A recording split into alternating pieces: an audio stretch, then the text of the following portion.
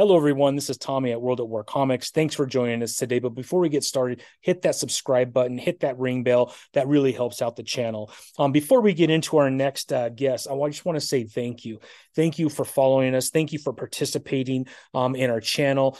We really work hard in order to bring some of the best guests possible onto our YouTube channel, Spotify and Apple. And we just want to thank you. Without you, obviously, there is no channel. So I'm hoping and wishing all of you a Merry Christmas and a Happy New Year. I'm actually in Utah right now with my family and visiting my daughter and her husband, my son-in-law. And then all my other children have come in. So it's great to be together. I hope that all of you and your family is together as well. All right.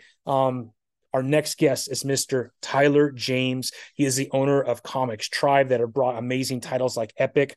He also, off the success of all of the Kickstarters that they've had under Comix Tribe, he is an expert when it comes to Kickstarter crowdfunding. He actually has the #1 comic book crowdfunding podcast in the world, and you should check it out. It is called Comix Launch. And it is awesome. Gives you amazing interviews with other Kickstarter comic book creators, artists, and writers, and also gives a lot of really good feedback on how to be successful when it comes to crowdfunding. All right, without further ado, here is our next guest, Mr. Tyler James. I hope you enjoy.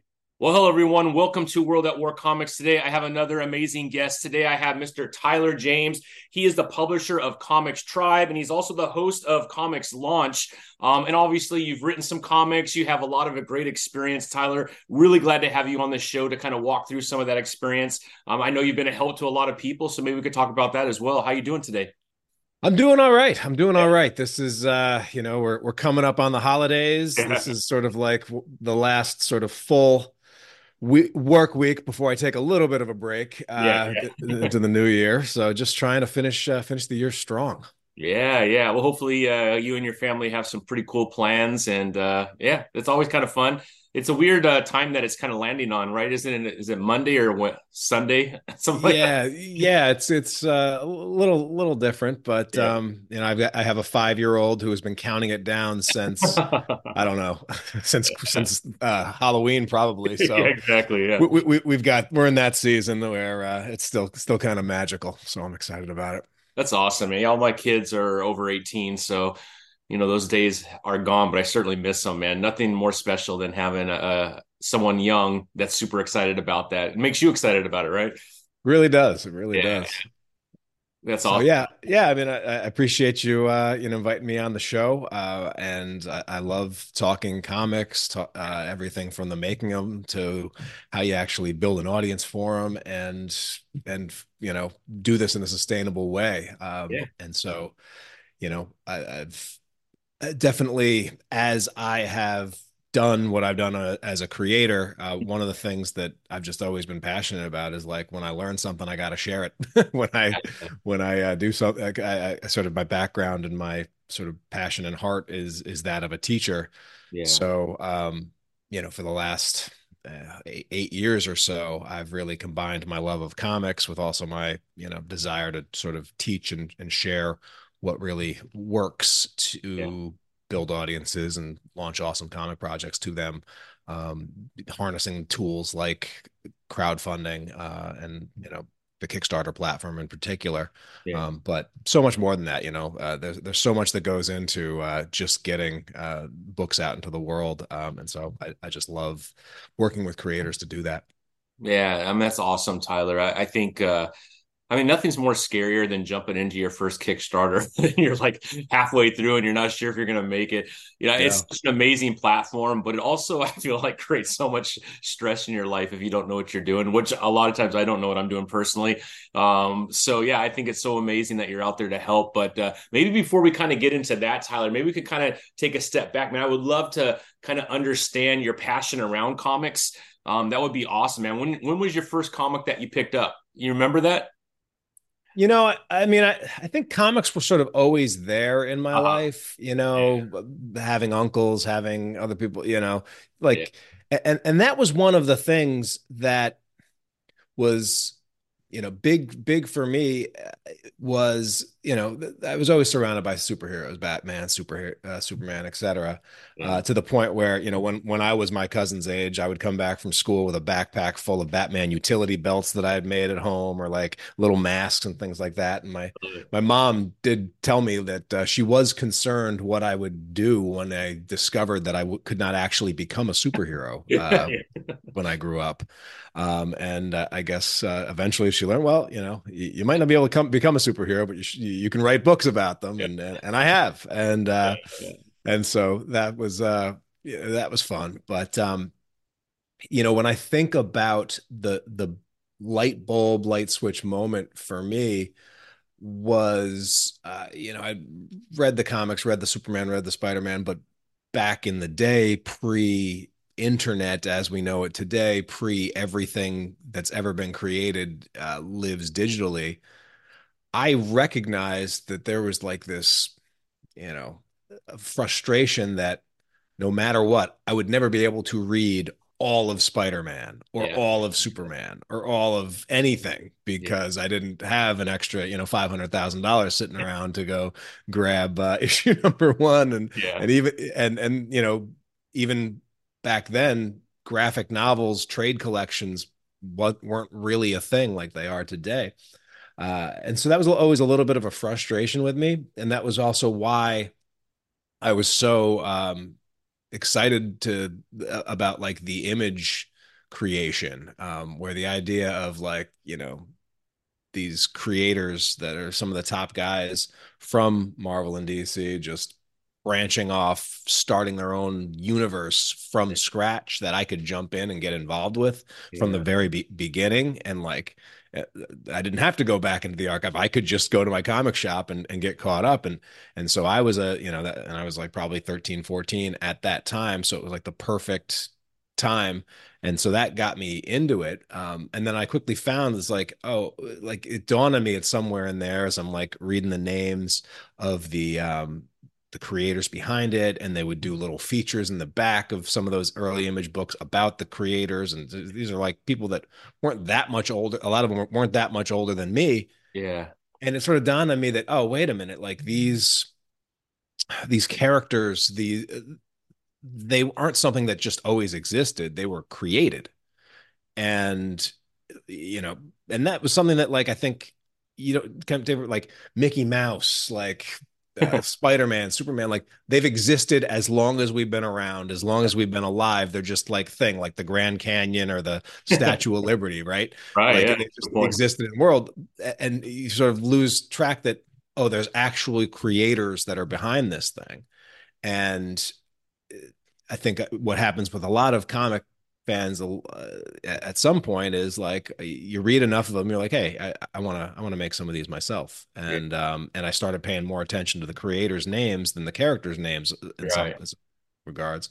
And so when I was, I probably started drawing comics pretty regularly when I was 12, and started like making actual completed books in 13, 14, and doing the printing them up at my dad's or my stepdad's office, just Yeah. maxing out his Xerox machine, using up all his copy paper Yeah. to print these books of my own. But I loved it. And so that was really my sort of comics origin story. Yeah. That's awesome, man. And then as far as actually publishing your first comic, when did that take place?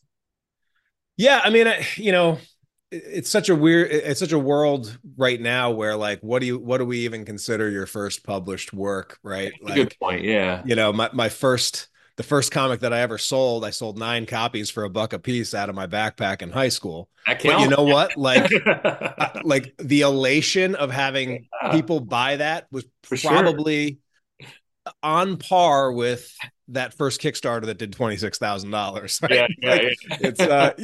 it's all relative at all scales. But Absolutely.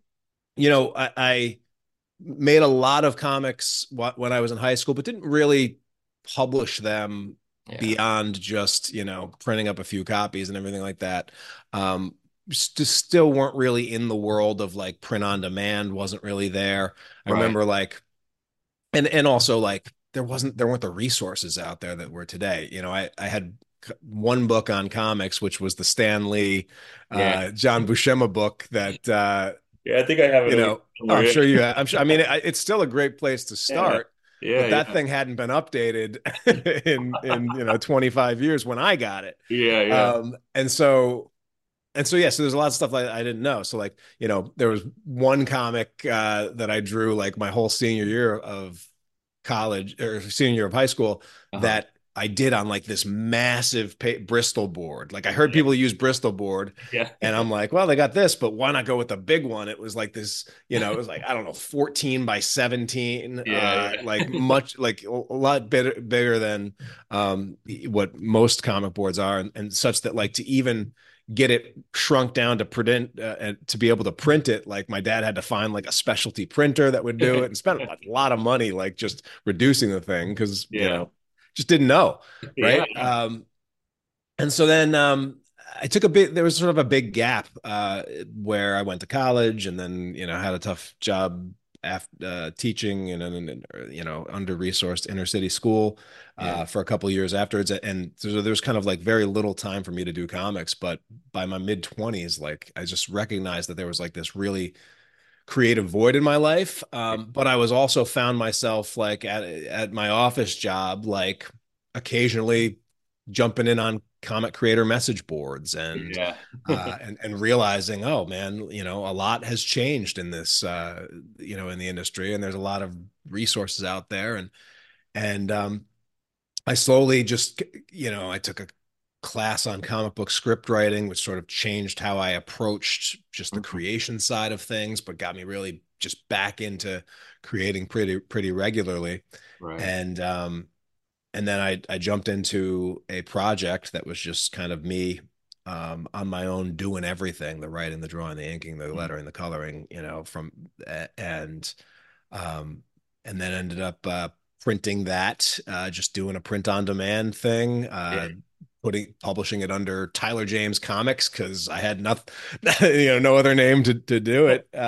So I might as well use my own, Yeah. and started going to conventions and having the blast and the adrenaline rush, much like it was when I was, 9. You're selling my comics at 12 years old or 14 years old, Yeah. um, where people are buying your comics and checking out original artwork or asking you for sketches, Yeah.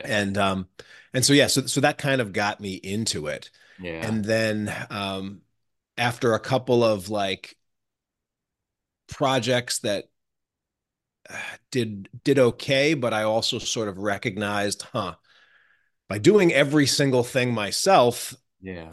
I can only put out maybe a book a year. Yeah. And also my book would only be as good as the thing that I was worst at.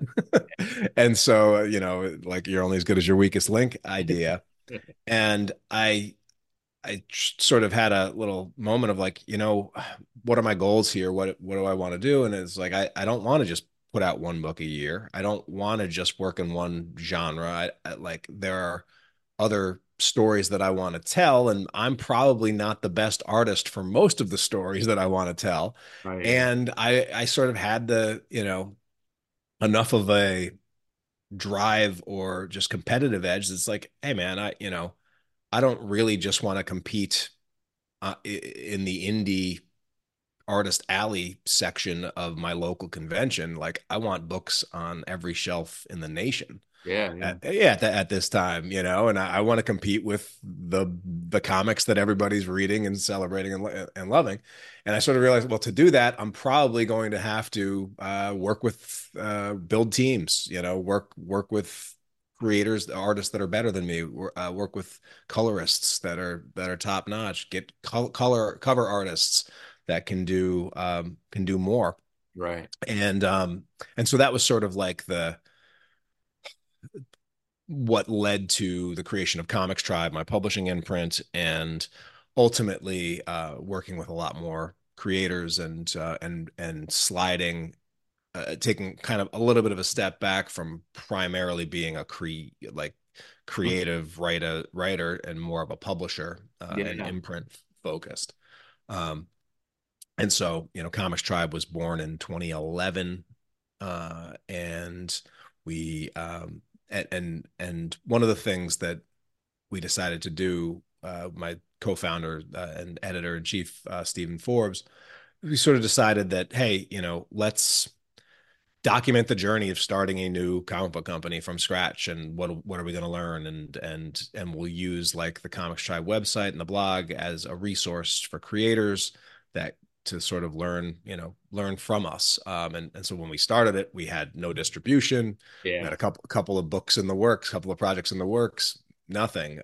But fast forward, just a few years, and we had distribution with Diamond. We started having a lot of success on Kickstarter, and had just learned a ton. And some of our books were winning awards and getting, rave reviews. And we were working with really cool creators and Yeah. giving the first paid work to many creators that have gone on to have really great careers. And so it's been a hell of a journey. Yeah, yeah. That's awesome, man. Well, when did you so you're going through this process with Steven, you're coming up with these processes or step by step of how to be successful, Yeah. especially on the crowdfunding. And then all of a sudden crowdfunding explodes. Can you kind of walk us through where you found some of these like missing links for most creators when it comes to crowdfunding? Because I think there's a lot of questions around there. It does seem to be like an Instagram algorithm type thing where like how do I get successful, and how come some creators are just blowing it up, and then other ones who maybe in your mind think have even a better product can't even scratch the surface of what crowdfunding can provide for you. Yeah, absolutely. I mean, when I first became aware of Kickstarter, Mm-hmm. I was as skeptical as probably anybody. It's like, why would this work? It's like Yeah. we're having trouble selling these books that we already printed 50 copies of. Yeah. Why, Exactly. why would it work that this book that it isn't even done, doesn't even exist yet? People are Yeah. going to give you money. But like, it was baffling to Yeah. me at first. And I was kind of able to dismiss it a little bit, because when I first was aware of it, I had some friends that launched projects, or had some projects that like, yeah, that looks like a worthy project. But, the first four projects I backed all kind of failed miserably. Yeah. And most projects didn't succeed. Yeah. But eventually, there were a couple projects that just really seemed to lock into something and take off. And I sort of saw the potential Mm. of what it could be if you run a really good campaign.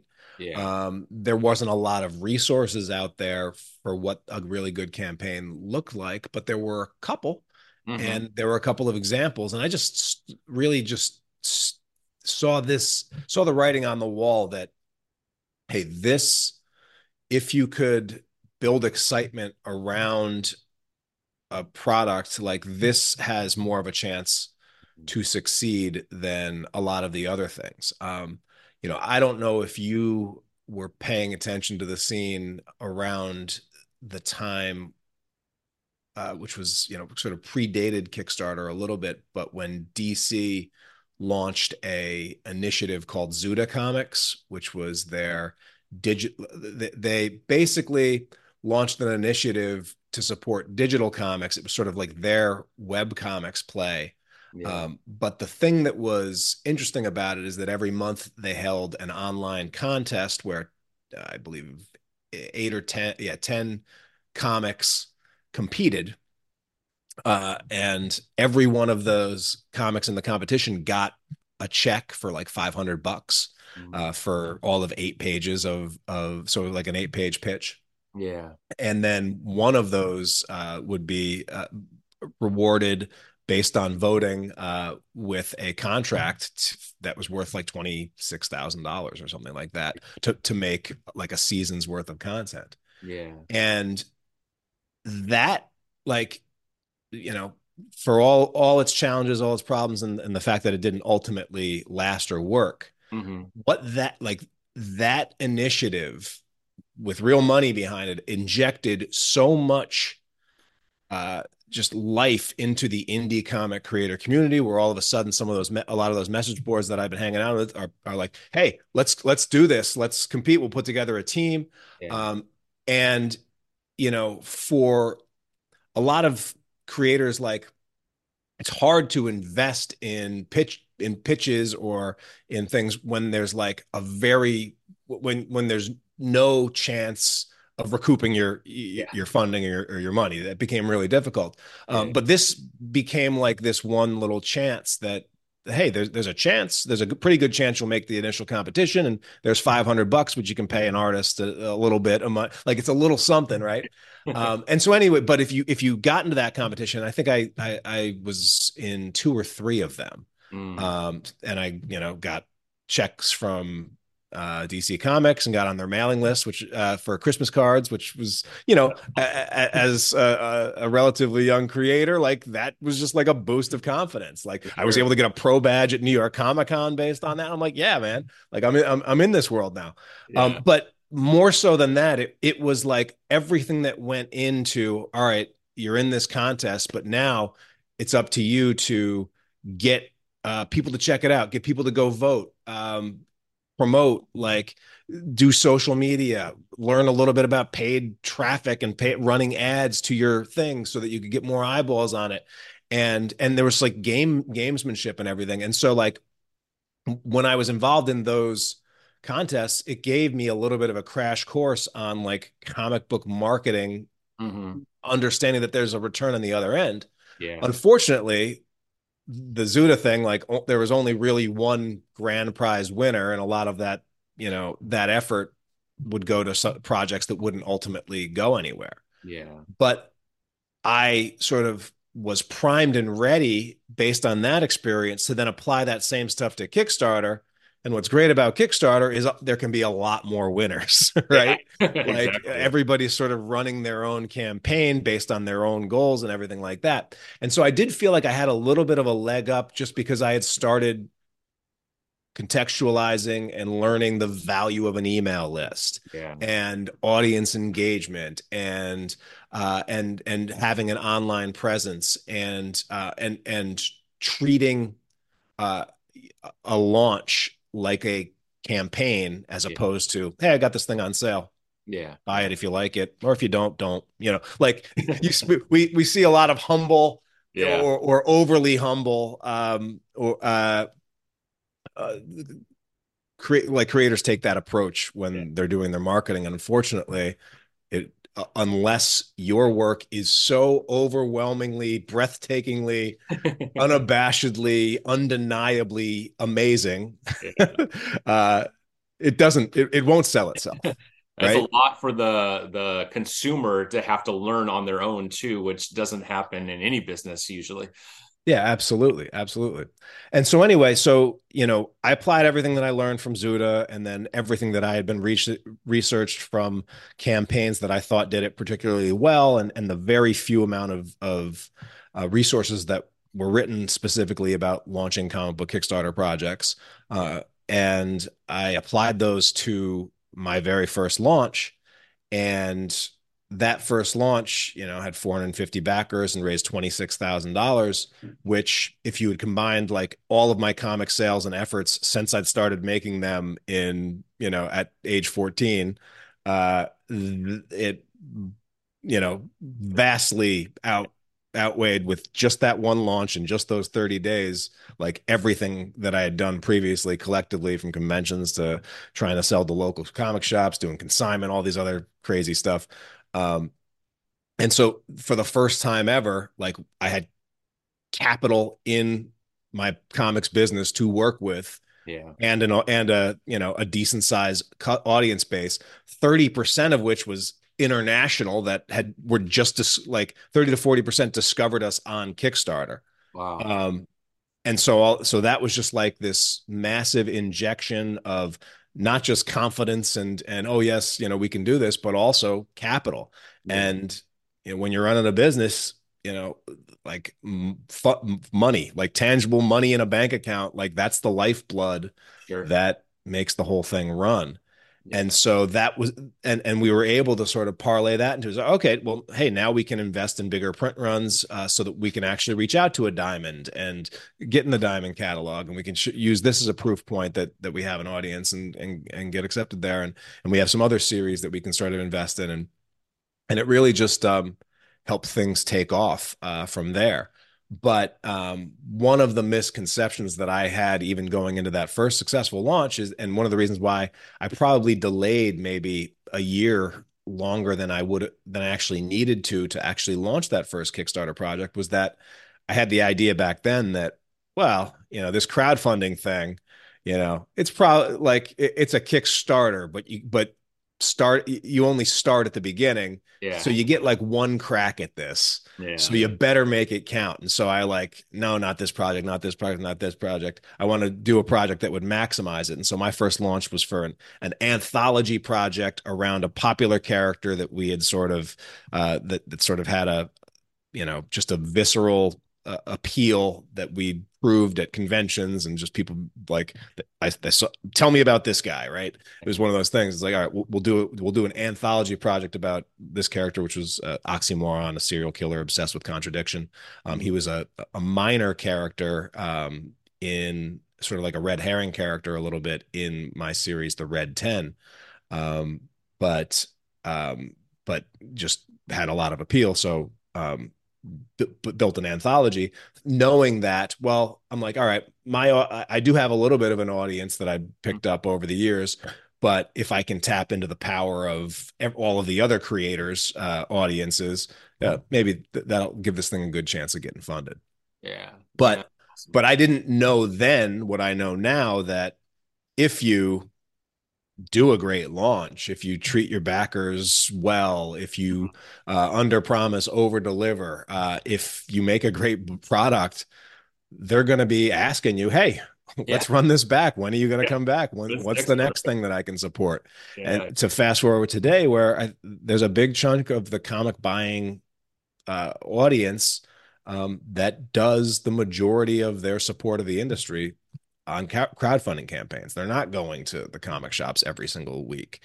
They're not necessarily getting to conventions every year. Kickstarter is kind of how they interact with the industry, and so and how they consume their comics. And so the fact that it is a renewable resource if you use it correctly, I figured that out pretty early, but probably not early, like as early as I wish I had.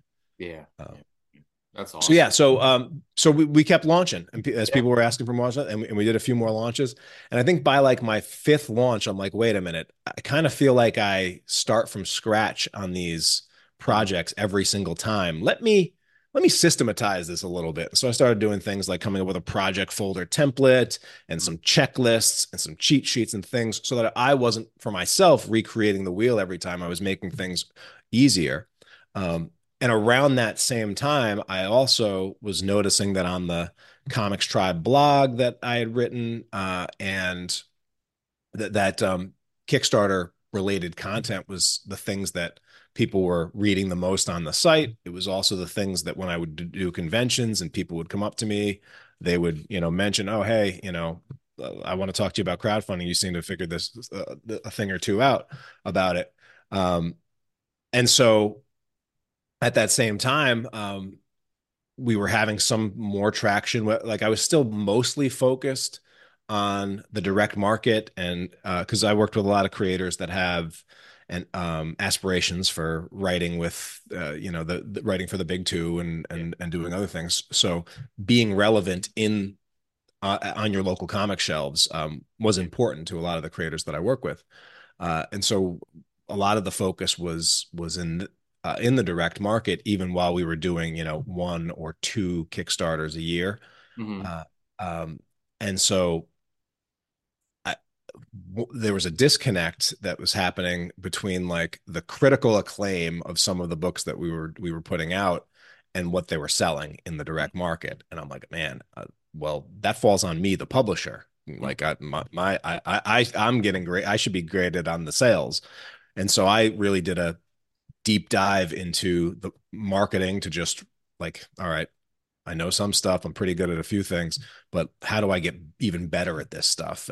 And so like I just found myself going down like a fun rabbit hole of the world of marketing and looking outside of comics for inspiration or things or techniques that I could implement myself to increase our sales and improve our sales everywhere.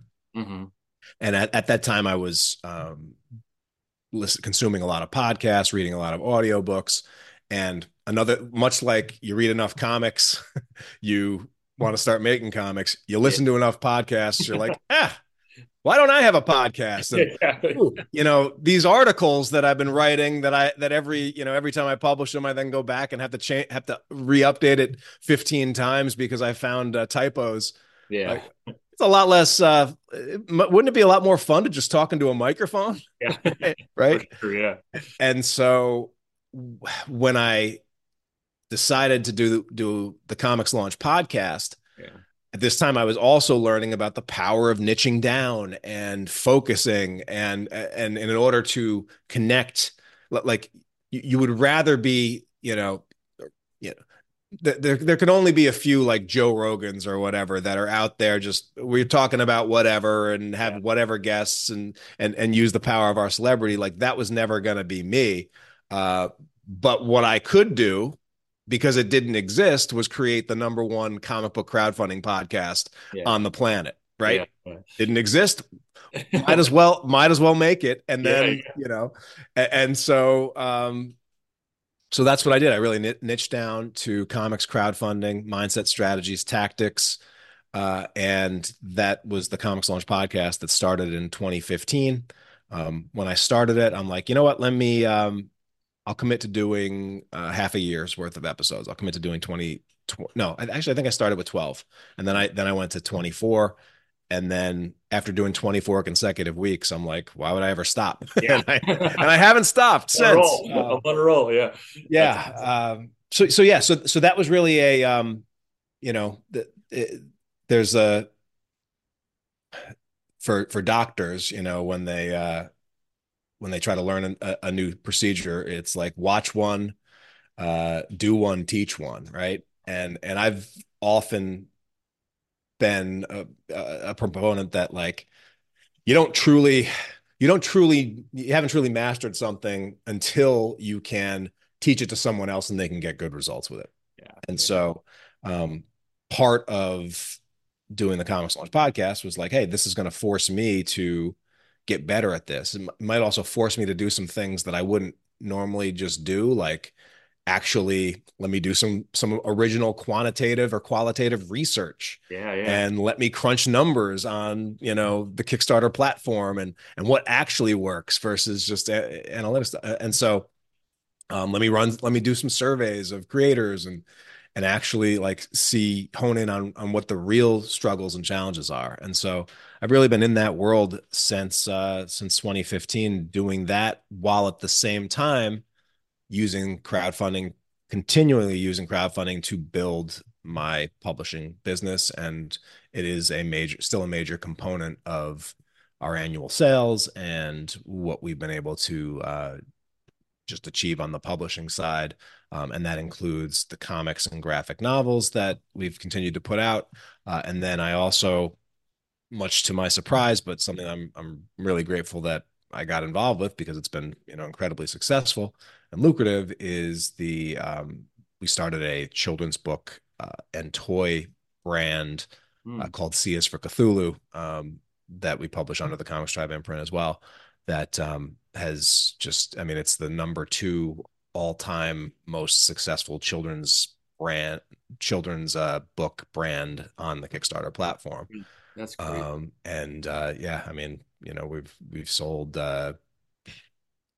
I think we're up to 14,000 copies of the original board book, and it's been translated into 3 foreign languages.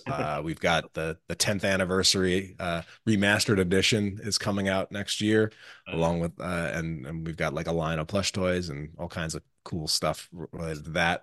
And never would have thought I would be in the children's book space when I got into this, but now that I have a 5-year-old, and he's been sort of our model for the last five years of just putting him next to our products. It's worked out really good. It's been a lot of fun. That's awesome, man. Well, I mean, you have like this explosion of crowdfunding that has taken place of different sites, right? So you have Kickstarter, which I think is still the most well known. You have Indiegogo, which I think is another great platform. But now you got Crowdfunder, you have Fund My Comic, you have Zoop. Like and like a lot of things, when they start to hit a peak of popularity and a lot of people start to get into it, right? You have Yeah. all these options, and then eventually it'll come down and it'll plateau somewhere. And that's normal in any business, right? Yeah. When you look at all these crowdfunding sites, do you think we're still at the beginning? You think there's still going to be more that pop up, or do you think we're starting to come back down and it will plateau somewhere? Will you have like three that are really strong and the other ones will kind of die off eventually? Yeah, that's a really good question. It did feel like for a minute that every couple of months there was a new Yeah. platform launching. Yeah. And now, like, I I would say it would probably be a tough business to get in right now if you are a if you were trying to start a brand new one. Mm-hmm. Uh, because it's similar to what we are we're already talking about of like, broad versus niching down. Like Yeah. the ones that I think have a chance are the ones that are specifically doing things different. Mm-hmm. Uh, Kickstarter is by far, the last time I checked, it was still, 5x its nearest competitor in Mm-hmm. terms of the traffic volume that it gets and the funding that is raised on that platform. Um, in terms of crowdfunding for creative projects. Now, I do know GoFundMe is huge, and there's a bunch of charity crowdfunding sites that are very, very big. Um, I think what Zoop is doing is pretty interesting because while they do have sort of a closer to Kickstarter open model, you run it. Mm-hmm.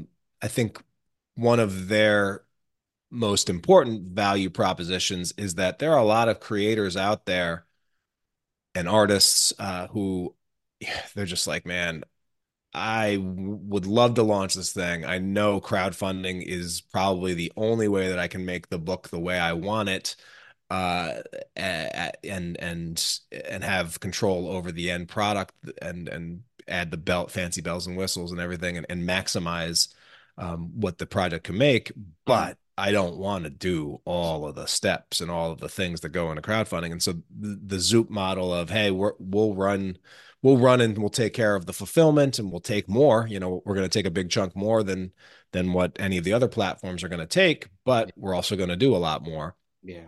I do think that is a nice differentiator for them, and I'm glad they exist. Mm-hmm. I think BackerKit, I thought BackerKit of all of the platforms would be in the best position Yeah. to take a big chunk out of Kickstarter's um, just out of the Kickstarter pie because they already have established working relationships with Yeah. the biggest Kickstarter project creators out there. Mm-hmm.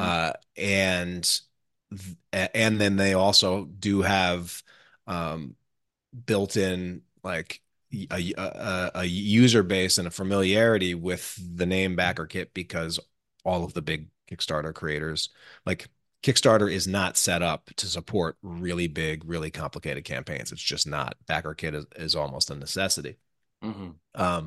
for those big campaigns, and so they actually have a big database of customers, and they're able to take advantage of that. So I've actually been a little bit surprised at how slow BackerKit's growth for their new crowdfunding platform has been, given the advantage that they have over some of the other platforms like Crowdfunder of such a big built-in audience. Do you think that Like right, has to like do with more of the consumer? Like, as a creator, you're very familiar with BackerKit. As a purchaser, you're familiar. in the instance of I've gone in there and I've put in my information, they have my information, but the actual consumer doesn't engage that much with BackerKit, and that's the buyer, right? And Mm. so although they have this amazing like portfolio of creators, I'm not sure they've engaged with the actual buyer as much as like Kickstarter. Like everyone's familiar purchasing on Kickstarter. I don't know if that has more to do with it, and that's why they've been a little bit slower. I don't know if that makes sense to you. Yeah. I mean, I think there's probably a lot of reasons, Yeah, yeah, but also like even BackerKit. A lot of times, like people still or and this is a consumer thing where uh-huh. once the consumer has locked in what you are, Yeah, yeah, it is hard for them to change. Like it's often hard to change their perception. So definitely, yeah, when most creators hear BackerKit, they are thinking this pledge manager that is used by the really big Kickstarter campaigns. Like yeah, that's what they think the company is. That like they BackerKit equals this product, yeah, and most Kickstarter campaigns actually don't sort of hit the threshold where strapping on this extra tool that takes hours to set up and then is an extra layer of things like doesn't make sense actually for the majority of mm, project creators that launch on Kickstarter. yeah, yeah, So a lot of creators like to all that, but right now BackerKit is actually like it's a crowdfunding support company that has tools that I think every creator should use, like their BackerKit launch tool. yeah, Every creator should use it just to get some cool analytics. And then most creators that have launched at least three, like probably I'd say three or more Kickstarter projects in the past, you definitely want to use BackerKit Launch because it will send a very targeted email to all of your past backers that have yet to back your new project. And that's the absolute best people to put a message in front of. yeah. And they give you another way to do that. Mm-hmm. So that's a tool that they have. They also have a marketing platform where they will run ads on your behalf. And now they have the crowdfunding as well. So I think there is always some growing pains when you go from, oh, well, we were just this one thing that we did very well to a suite of services for crowdfunders. And so there's that.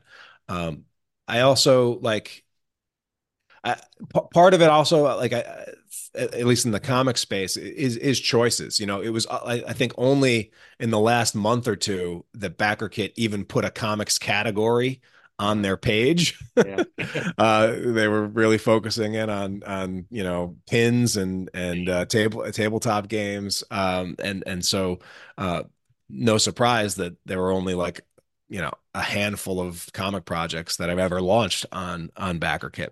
Yeah. But Kickstarter over the past couple of years and in 2023, I think more than any year since I've been doing the podcast, has Kickstarter been making changes and upgrading their own platform and adding features that creators have been asking for forever. Yeah. Um, and so I do think a big part of that is them recognizing, oh, we can't just sit on our laurels here, even Yeah. though our laurels say that we have the biggest database of customers with credit cards on file so that we have one-click purchase Mm-hmm. ability. And that is so huge, like reducing the friction to a pledge or a sale is absolutely huge. Mm-hmm. Such that like, when Crowdfunder first launched and I read their PowerPoint deck of like what they offered, it was funny to me because I'm like, oh, this is a crowdfunding platform that literally just is launching, and their value proposition is, the top 10 things that creators tell me Mm-hmm. that as I've been interviewing, doing interviews since 2015, like the top 10 things that creators tell me that, irks them a little bit about Kickstarter. Well, we have a solution for that. And it was Yeah. almost like that was the value proposition. But the challenge for something like Crowdfunder is, uh, you know, when you've trained your audience to support you over on Kickstarter, and for me at Comix Tribe, like I'm 33 launches deep, Yeah. Yeah. like to like all of a sudden send my people to somewhere else and ask them to set up a new account, to do other like, Yes. and then also like all of the stuff that Kickstarter does on its back end Mhm. to promote projects and cross promote projects and make it uh, and bring back past backers. Like you Mhm. do lose a lot of that. And so in my Comix Launch Pro program and community, I do have, there's over 300 creators that are, in my private community, and many of them are experimenting with some of these, but I haven't really found too many that are like, yeah, the grass is greener Yeah. outside of Kickstarter. Yeah. So, What are your thoughts? I've seen a lot of creators, they'll do a Kickstarter, but then they also do an Indiegogo at the same time. And I know from like Indiegogo kind of becomes their everyday storefront where you could always purchase their comics through, whereas yeah. Kickstarter has a certain time frame. What are your thoughts about someone trying to juggle both of those? Is there a certain point where it makes sense, or it's really good just to stick with one? Yeah. So, I mean, I'm not a fan of trying to run simultaneous crowdfunding launches on different platforms. Mm-hmm. Part of the reason for that is because uh, it's it, these platforms don't really operate on linear basis, Mm-hmm. right? The more funds you make, the easier it is to make more funds. And so if you are splitting your own audience and promoting two Mm-hmm. launches and taking your messaging and splitting it up between, hey, go get it on Kickstarter or go get it over here, Yeah. for your own audience, you're diluting them. You're basically diluting both launches Mm-hmm. so that your product on both pages is going to rank lower than Mm-hmm. either one would rank if you had just focused all your effort there, Yeah. which means that you're going to get less eyeballs on it and attract less people Yeah. that would discover you because of for your performance. And so I'm not a huge fan of like ever diluting those launches. Now, I do know a lot of creators that their plan is they launch usually on Kickstarter, and then they'll use Indiegogo in demand for their post launch, and do pick up routinely a 10 to 20% more over there, Mm-hmm. sometimes a lot more based on the platform or the project. um, I mean, I think one of the advantages of the Kickstarter platform is that ticking clock that once it ends, and Yeah. you're in or you're out.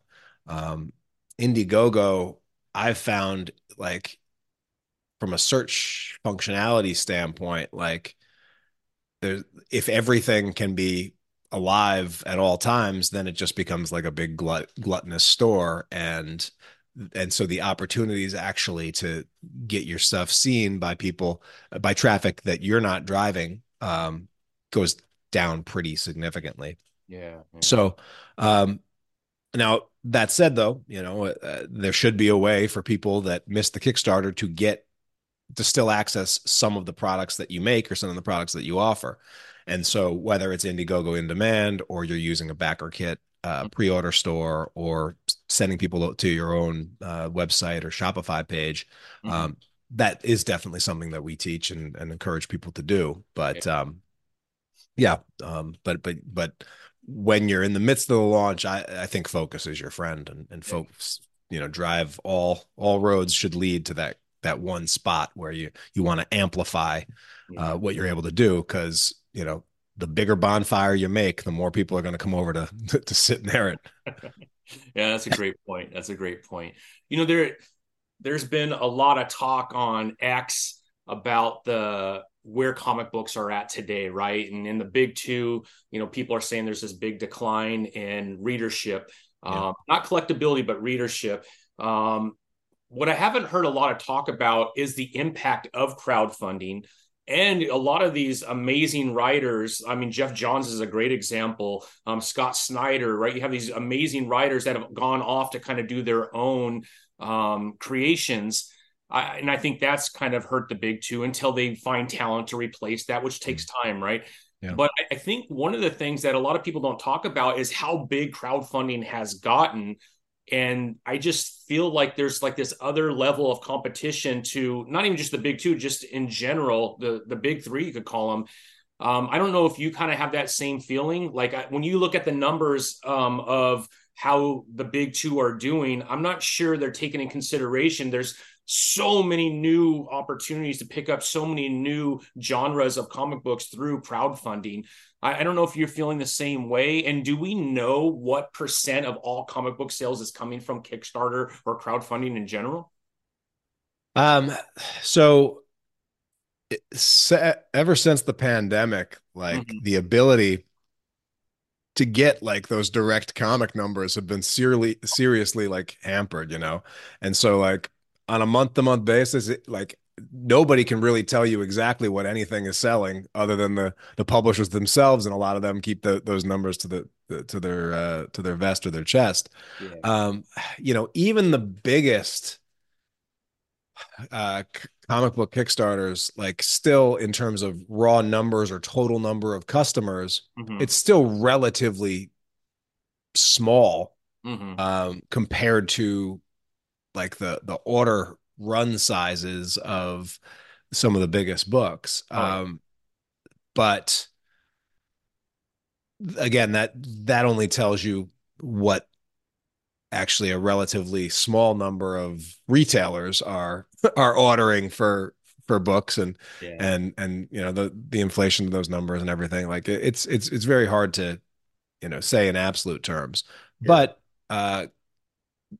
comics crowdfunding has continued to rise Mm-hmm. pretty steadily over the past I mean, since I've been doing it, since I've been paying attention, since I've been launching. And I think well over it's like well over $30 million just on the Kickstarter platform alone. And so, if you factor in all crowdfunding, it's probably, closer to $50 million a year is being raised on those platforms.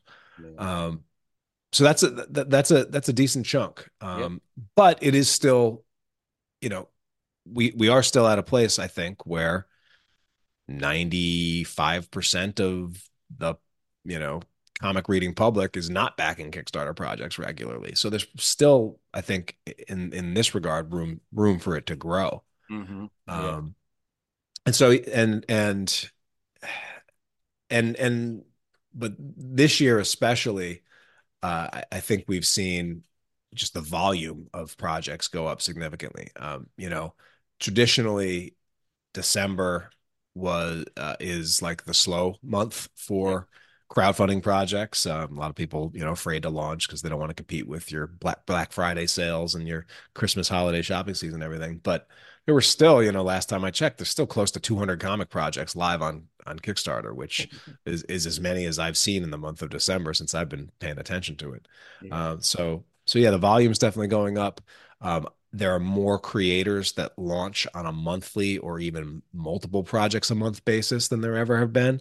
And, you go outside the big two, Marvel and DC, boom, IDW, Dark Horse, like a Yeah. lot of these publishers are now, hey, for our specialty projects, for the Yeah. big honking things like the deluxe omnibuses, Yeah. like it only makes sense Yeah. to incorporate a crowdfunding model where you can sell deluxe super premium editions direct to consumers and get 90% in advance, Yeah. and take home 90% of what they're investing, Yeah. so that we can actually pay for Right. these big, expensive, the direct market probably wouldn't be able to support type projects. And so I think we're going to see a lot more of that going forward as well. And the other thing that I've noticed is retailers, there's again, I think they look at Kickstarter as a negative, and it's competing against how they already run their business, which is through Lunar or through Mhm. Diamond. And so we don't see a ton of support from comic book retailers for projects that are on Kickstarter. Yeah. Which, obviously someone who creates comics, we would love to see more of that. I'm not sure if that bridge will ever be built.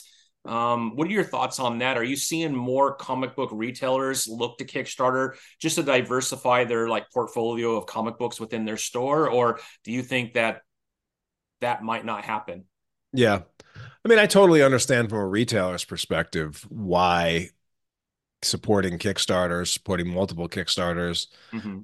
every month is not uh, it's not a smart business move, right? Like, most of them are operating on, 30 to 45-day pay cycles, and Sure. and they're, shelling out a lot of money each month and need to have that money bring in a quick return. And so if my prospect is between, ordering from Lunar or Diamond, getting product and then paying for it 30 days later after I've had the opportunity to sell a chunk of it, Sure. versus Kickstarter, where I'm paying up front, might get it anywhere from 1 month to 2 years later, uh, paying for, usually full boat for shipping Yeah. and getting maybe a 50% off discount, but maybe also not. Yeah. I totally understand why retailers are not, super thrilled to support Kickstarters. And I'm actually pleasantly surprised that so many do. Now, a Mm-hmm. lot of them might support projects from creators that they've had in their store, creators that they believe in, much like, uh, in addition to, hey, I'm buying this, a Kickstarter pledge is a little bit different because often a Kickstarter pledge might just be saying, hey, I Mm-hmm. want this thing to exist, or Right. I want this creator to succeed, Mm-hmm. whether they ever read the book or do anything with it when you send them, something. So that there are other reasons why people support crowdfunding above and beyond just that sale. Yeah. Uh, and we've had a lot of success at Comix Tribe, like offering retailer tiers, and Mm-hmm. they're never like, massively supported, but we've had some campaigns where we get between, 5 and 10 retailers that come in a retailer tier. We usually try to, you know, offer a competitive discount on buying in bulk, and we usually try to offer some incentives or some things that they might want to take advantage of. Yeah. Um, and like store, like co-branded store, like exclusive mini prints, or sometimes, little cameos or shout outs in the books, etc. And so we've had some success offering it, but it is not like the main focus, nor should I think it be creators' main focus. Like if you're going into a Kickstarter campaign and you're like, got to get retailers on board, it's just not, it's probably, swimming upstream anyway. If Sure. you're, Yeah. unless you have one of those rare comic book retailers who's just sitting on a pile of gold and looking for ways to spend it. But I have not found that is Yeah. the core. That's very common. Yeah, I've met a lot of creators over this last year, and there's a lot of people that are experts at crowdfunding, and when you work with them, from what I've heard, is you get this list of retailers. They're called Kickstarter friendly or crowdfunder Mm. friendly. And I get so many messages back going, dude, I sent emails or tried to call like 150 retailers, and not one of them was interested. In fact, a lot of them said we don't buy things through Kickstarter. Like, I Yeah. don't know how that's like a selling point of how I'm going to support your Kickstarter is I'm going to give you a list of 150 retailers. And that's why I asked. I don't think it has been successful up to this point. In fact, I've never met someone who has gotten that list and they're like, dude, half of them bought my comic book. So I thought it was kind of funny when I heard that, and that's why I wanted to ask you if you've heard the same thing or seen those lists that are, Yeah, I mean, you in, know, most when I look back at the list of retailers, a lot of them that end up supporting our Kickstarter books end up being like online, primarily retailers and resellers, or they're retailers that I've made a personal connection with at some yeah, point over the years, and that they're supporting the team and the creators and the imprint as much as the project themselves. So yeah, cold calling retailers, especially on on a Tuesday Yeah. or a Thursday. Wednesday is Yeah. usually not, not terribly successful. Yeah. Yeah. Yeah. Yeah. Well, Tyler, how can people reach you and get your content? Yeah, so I mean, usually the easiest thing is if you're listening to this, I'm assuming you know what a podcast is. Yeah. So if you just search in your favorite comics or your favorite podcast app, Comix Launch, Comix Launch, uh, I will pop up and then I can jump in your earbuds every Sunday. We release weekly shows.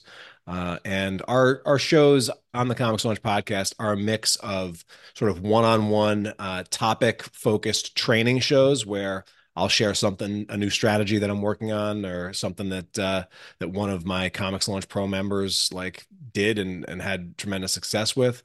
So that's some of the shows. I do interview shows with creators, usually creators when they have a live Kickstarter project, but we don't tend to have most of the talk be about their project because I know my audience is comic book creators and crowdfunders. And so I always ask every creator, and this Yeah. will go out to any creators that might be listening to this that are looking to get on some podcasts, because that's Yeah. always a good thing to do during a launch. Sure. I always ask creators like, okay, great, you have a project, awesome, but what's a topic? What's an area of your expertise? What's a challenge or something that you want to bring up and discuss that's going to appeal to the creators out there so that we make it valuable for their time tuning in. Nobody wants to just hear a pitch, but Yeah. I have found that like when people hear some really good advice Yeah. and they also hear a little bit about the book that the person is working on, chances that they actually want to go support that project go through the roof versus just, hey, here's how awesome my, stick man book is. Yeah. So that's the podcast is definitely a great place to just get more from me. We also just I'm trying to test a few do a few new things just in terms of outreach, and so we're starting to publish some content over on Substack for Comix Tribe related stuff. So to keep track of the kinds of books that we're putting out, just released a new the Comix Tribe Dispatch is our little newsletter that's going to go out on Substack. So if you're on Substack or looking for some newsletter content, you go to comixtribe.com/Substack. Oh, actually, I totally butchered that. It's just comixtribe.substack.com yet. I haven't made a specialty link, but now I probably will go and do that. Yeah. And so you can get download 5 free first issues of Comix Tribe books. So if you've never Awesome. heard of Comix Tribe or want to Yeah. check out some of our titles, we'll send you 5 of them. And then the last thing I'll say is if you are somebody that is sort of new to the Kickstarter game, don't worry, you haven't missed the boat. Yeah. The best is yet to come. The platform is in so much better shape Yeah. now than it was when, I'm sure when we first started. Comic projects especially, are Yeah. succeeding at a higher level than they ever have before.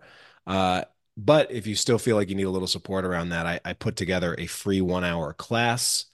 People can get that at comixlaunch.com/class, and that'll take you through the 4 main steps that I've found that lead to a successful Kickstarter launch. And then at the end of that training, there's some information about the Comix Launch Pro program and community that I run. That's my chance to sort of help creators take things to the next level. That's awesome, man. Well, Tyler, I can't tell you how much I appreciate you making time for me this morning, man. It's awesome to finally meet you. Like I said, I've been digesting your content probably since maybe April is when you somehow popped up on my Instagram. I'm like, oh, this guy's pretty interesting. So I've been watching ever since. So I really appreciate you coming on and sharing your expertise. Congratulations on all your success. And we'll make sure we put all the links below. That way, anybody that wants to reach out to Tyler or to consume the content that they're putting out is amazing. I think I'd like to close on one more thing. And you made a comment the other day of, I might butcher this, you might have to step in, but how many creators getting into Kickstarter with their own project have never backed anybody on Kickstarter or crowdfunding. Can you just kind of leave us with your thoughts on that and how important it is that you're supporting the indie community like that? Yeah, I mean, I was on a success strategy call the other day. I do these a few times a month, where I just, give some free time to creators and chat for about 30 minutes. And one of the creators that I was talking to, was telling me what he wanted to do and how he was hoping to use crowdfunding. And one of the questions that I asked, and I knew the answer because I looked at his like preview page, but I asked him how many Kickstarter projects has he backed, and he's like, "Well, I've never backed any." And like, so you never had the experience of a backer, right? And the comics Kickstarter community is awesome. So I encourage you to be a part of it. And one of the ways that you can be a part of it is by backing other projects on Kickstarter, and know that Kickstarter shows whether or not you've backed other projects. It makes that information available. Yeah, yeah. And it sends like a subtle message. Yeah. If that backer count of 0, I mean, that's one of the things that we have to keep in mind is that there is this massive reservoir of trust that a backer is extending to you when they pledge to your project. They are giving you their hard-earned money that they already worked for something that you are then committing to deliver down the line, but that they know in most cases doesn't even exist yet, at least in the finished form. And so there's a lot of trust there. So any and everything that you can do on your Kickstarter page, and I've got a whole page design blueprint. We've talked, there's podcast episodes about it, and we have a whole module in our program about it. But your goal for your Kickstarter page is it needs to ooze trustworthiness. Yeah. And if you have a big fat 0 for projects backed, I would want, does this person even know how Kickstarter works? Right? Like, or are they just here because they heard you could make some money on Kickstarter? That's kind of the message that it sends out. And then it also sends that same message to peers, and your creator peers. Getting support from other creators is one of the best things that you can do for your Kickstarter, because Kickstarter has this great thing where when a creator backs another creator, it will notify all of the followers of that creator's followers what they back. Yeah. And so I've had situations where I'll have Kickstarters live and I'll see a flood of backing come in. I'm like, where did that come from? It's like, oh, well, this big name Kickstarter creator backed this project, and then all of a sudden, here comes some of their followers that have just suddenly discovered my project. But that's not going to happen if you're not also just being a part of that community, giving back. The old golden rule: do unto others what you would have done unto you. It works on Kickstarter. So, but the nice thing is like, they don't show how much total money you've backed. So even if all you can do is token $1 support, go back a bunch of projects. And the other thing that you'll get from that is you'll get access to their project updates. And if you've never done a Kickstarter before, backing really great, successful Kickstarter projects and then getting access to their updates to see what they're doing during a launch in order to maintain enthusiasm and keep the funding coming in, like, that's an education that is worth far more than whatever you're pledging for it. And you'll often find, and I've got a nice stack next to my bed right now, like, there's some really great comics on the Kickstarter platform. Like, I'm just catching up on my buddy Colin Devonshire. He's somebody in my course, but he's got this great series By the Time I Get to Dallas, and I'm getting caught up on that, and some anthology projects and so much. So yeah, be a part of the community. It will come back to you, and pay dividends in the end. That's awesome, Tyler. Well, Tyler, I can't tell you how much I appreciate you coming on today. I hope we could do this again sometime. Again, everyone, get out there, follow Tyler on all these different links that I'm going to throw on there. Comix Launch. I can't tell you how much I appreciate you coming on, and I hope you have a really good Christmas. You got a young one, so it's going to be a lot of fun, man. It should be. Same to you, Tommy. Thank you for having me. I appreciate you. Have a good one. Bye now. Bye.